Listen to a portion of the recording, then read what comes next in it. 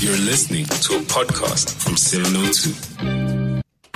702. The Car Feature. So this afternoon, we're looking at the story, the history, the life of another iconic vehicle. In the past, we've brought you the car history of the microbus. We had some fun about the GTI. And then today, we're bringing you the history of the Land Rover. And we're speaking to Kevin Derrick, the CEO of Creative Rides. He joins us for this chat.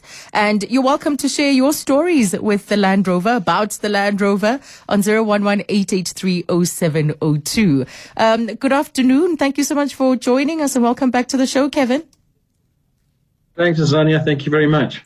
So the Land Rover, a very rugged history, even though now we have a luxurious iteration of it. Let's first go back to those early days and explore its entry and the early entrance into South Africa. What's the brief history here?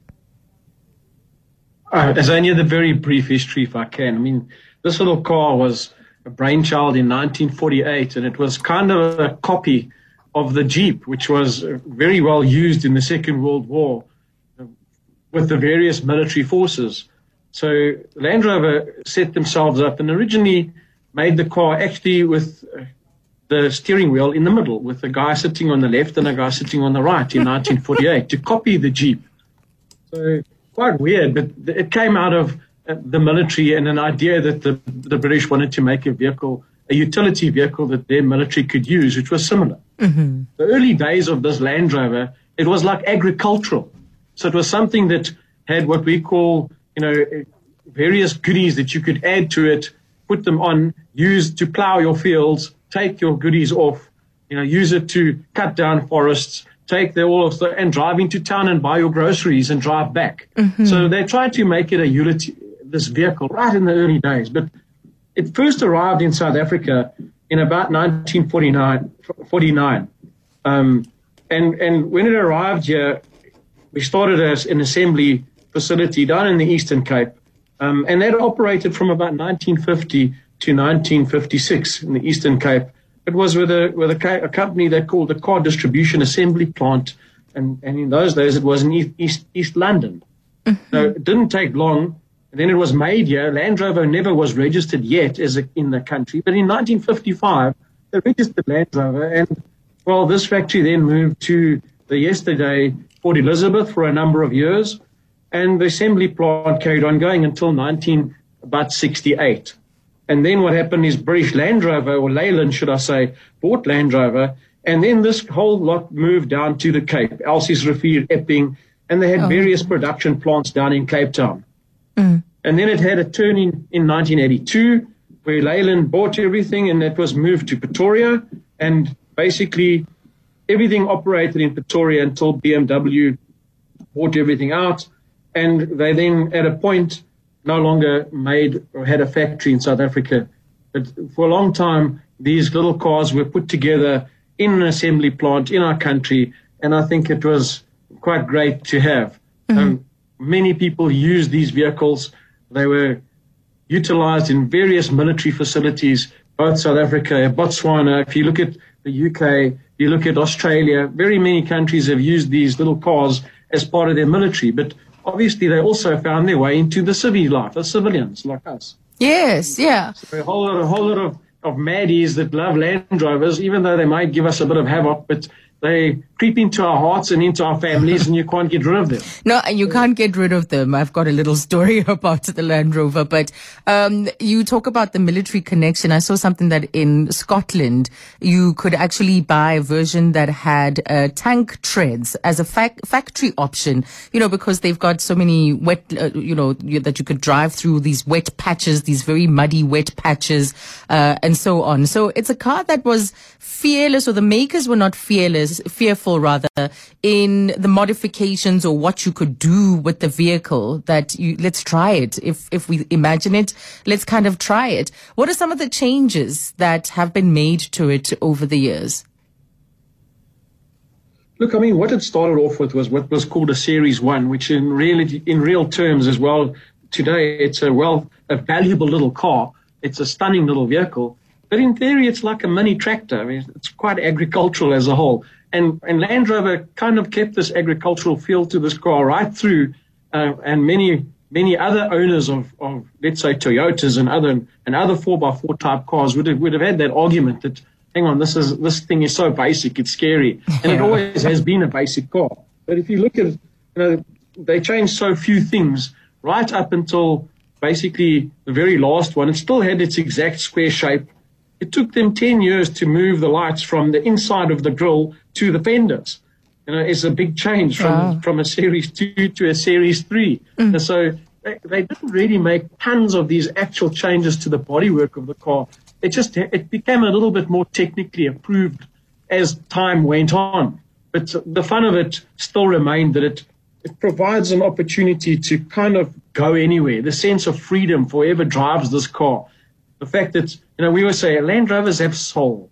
And if you think of the Landy family, ultimately, if you drive a Defender and you're driving on the highway, some guy across the highway will wave to you because he's sitting in one as well. He's friendly. Yes. So many arguments about why he's so friendly, because he might break down and need some help. Who knows? But still, ultimately, there's this fantastic family of Land Rover Defenders. And I think what is also great about them is there are no two that are alike.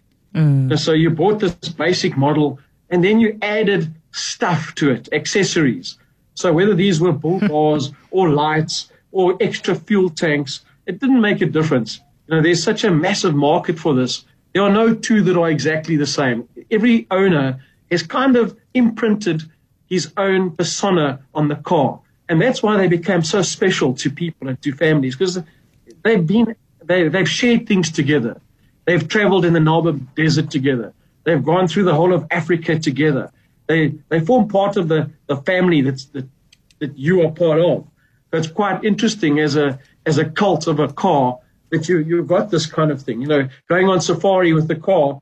If you think of your kids learning to drive on farms on these banged up little Land Rovers, these are things they'll never forget in their entire lives. Well, so the fun of it is just giving that freedom, that sense of that spirit that just says, well, let's go and do anything and go anywhere. That's kind of how they've designed them and built them over time. Yeah, no, you should see the looks that I get, because we have a Defender at home and we call it Kusta, short form Kuseli, which is a translation for Defender.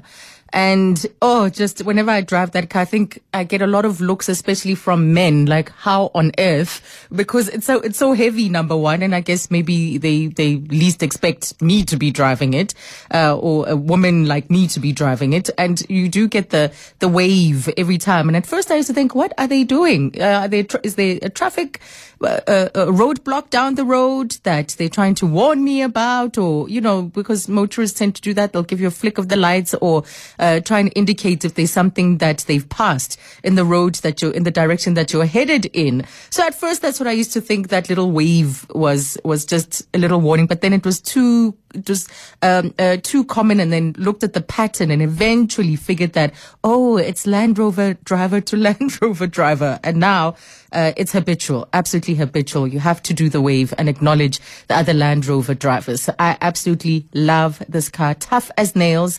Nobody bothers you when you drive a Land Rover, whether you're coming from behind them, you're at a four-way stop. People kind of behave. People just behave when you're in a Land Rover. So we'll take more of your stories. What stories do you have about Land Rovers this afternoon? As we look at the history of this car, as my guest Kevin was saying, no two are the same. So how have you kitted yours out? For what purpose? What function? 011-883-0702. We take a break and more on our car feature. 702. The car feature. We just got a call from one of our listeners, Robert, because we're talking about the Land Rover. And he didn't want to come on, but he had a joke. He says, what do you call someone who prefers a Jeep over a Land Rover? Kevin, maybe you've heard this, but he says a Jeep skate. Yeah, same. And another one, we'll come to the calls in a moment, but I thought we should get this out of the way. Vishal says, please ask your guest, what's the difference between Land Rover and Range Rover? And I think we do need to create that distinction, because some are thinking of the luxurious Range Rover. Yeah, look, Range Rover is pure luxury compared to a Defender, which is a rugged off-road beast. That's the best way I can put it. You can even see the rivets, or what is it, those big nails where those sheets of metal. Rivets. Correct. Yeah, all pop rivets, yes. I don't think you get any more rugged than that. Next, we've got Andre in Randburg. Hello, Andre. Hi, Azania. Hi. Yes, you've got a Land Rover story. When I first started work, I worked at one of the banks in RT, and my shift leader, he had one of these Land Rovers. He was a very keen fisherman. But in those days, they rusted quite badly, okay, because of the coast. And he'd welded on a railway sleeper as his bumper in the front and back. And they didn't give us parking, this bank we worked for. They were so mean, right? And he would get there, and it was in the middle of town, Durban. And if somebody parked badly, he would just nudge them there and push them. Push them backwards and forwards. Simple. He's Landy. He was a naughty bugger. Yeah. You do feel like you can do that sort of thing. That must have made the car very heavy. Hey? It did, but he just took it down to the beach to fish and all that sort of stuff. He wasn't doing sort of outdoor 4x4 in that. He was just 4x4 on the beach. So this thing was, and it was quite bad. Oh my goodness. Can you imagine moving other push him out the road. car? Exactly. Yeah, that's what I was saying. Nobody messes with you when you're in one of these Defenders on the road. No one, I swear. And we're taking more of your calls if you have any Land Rover stories. Here's a voice note.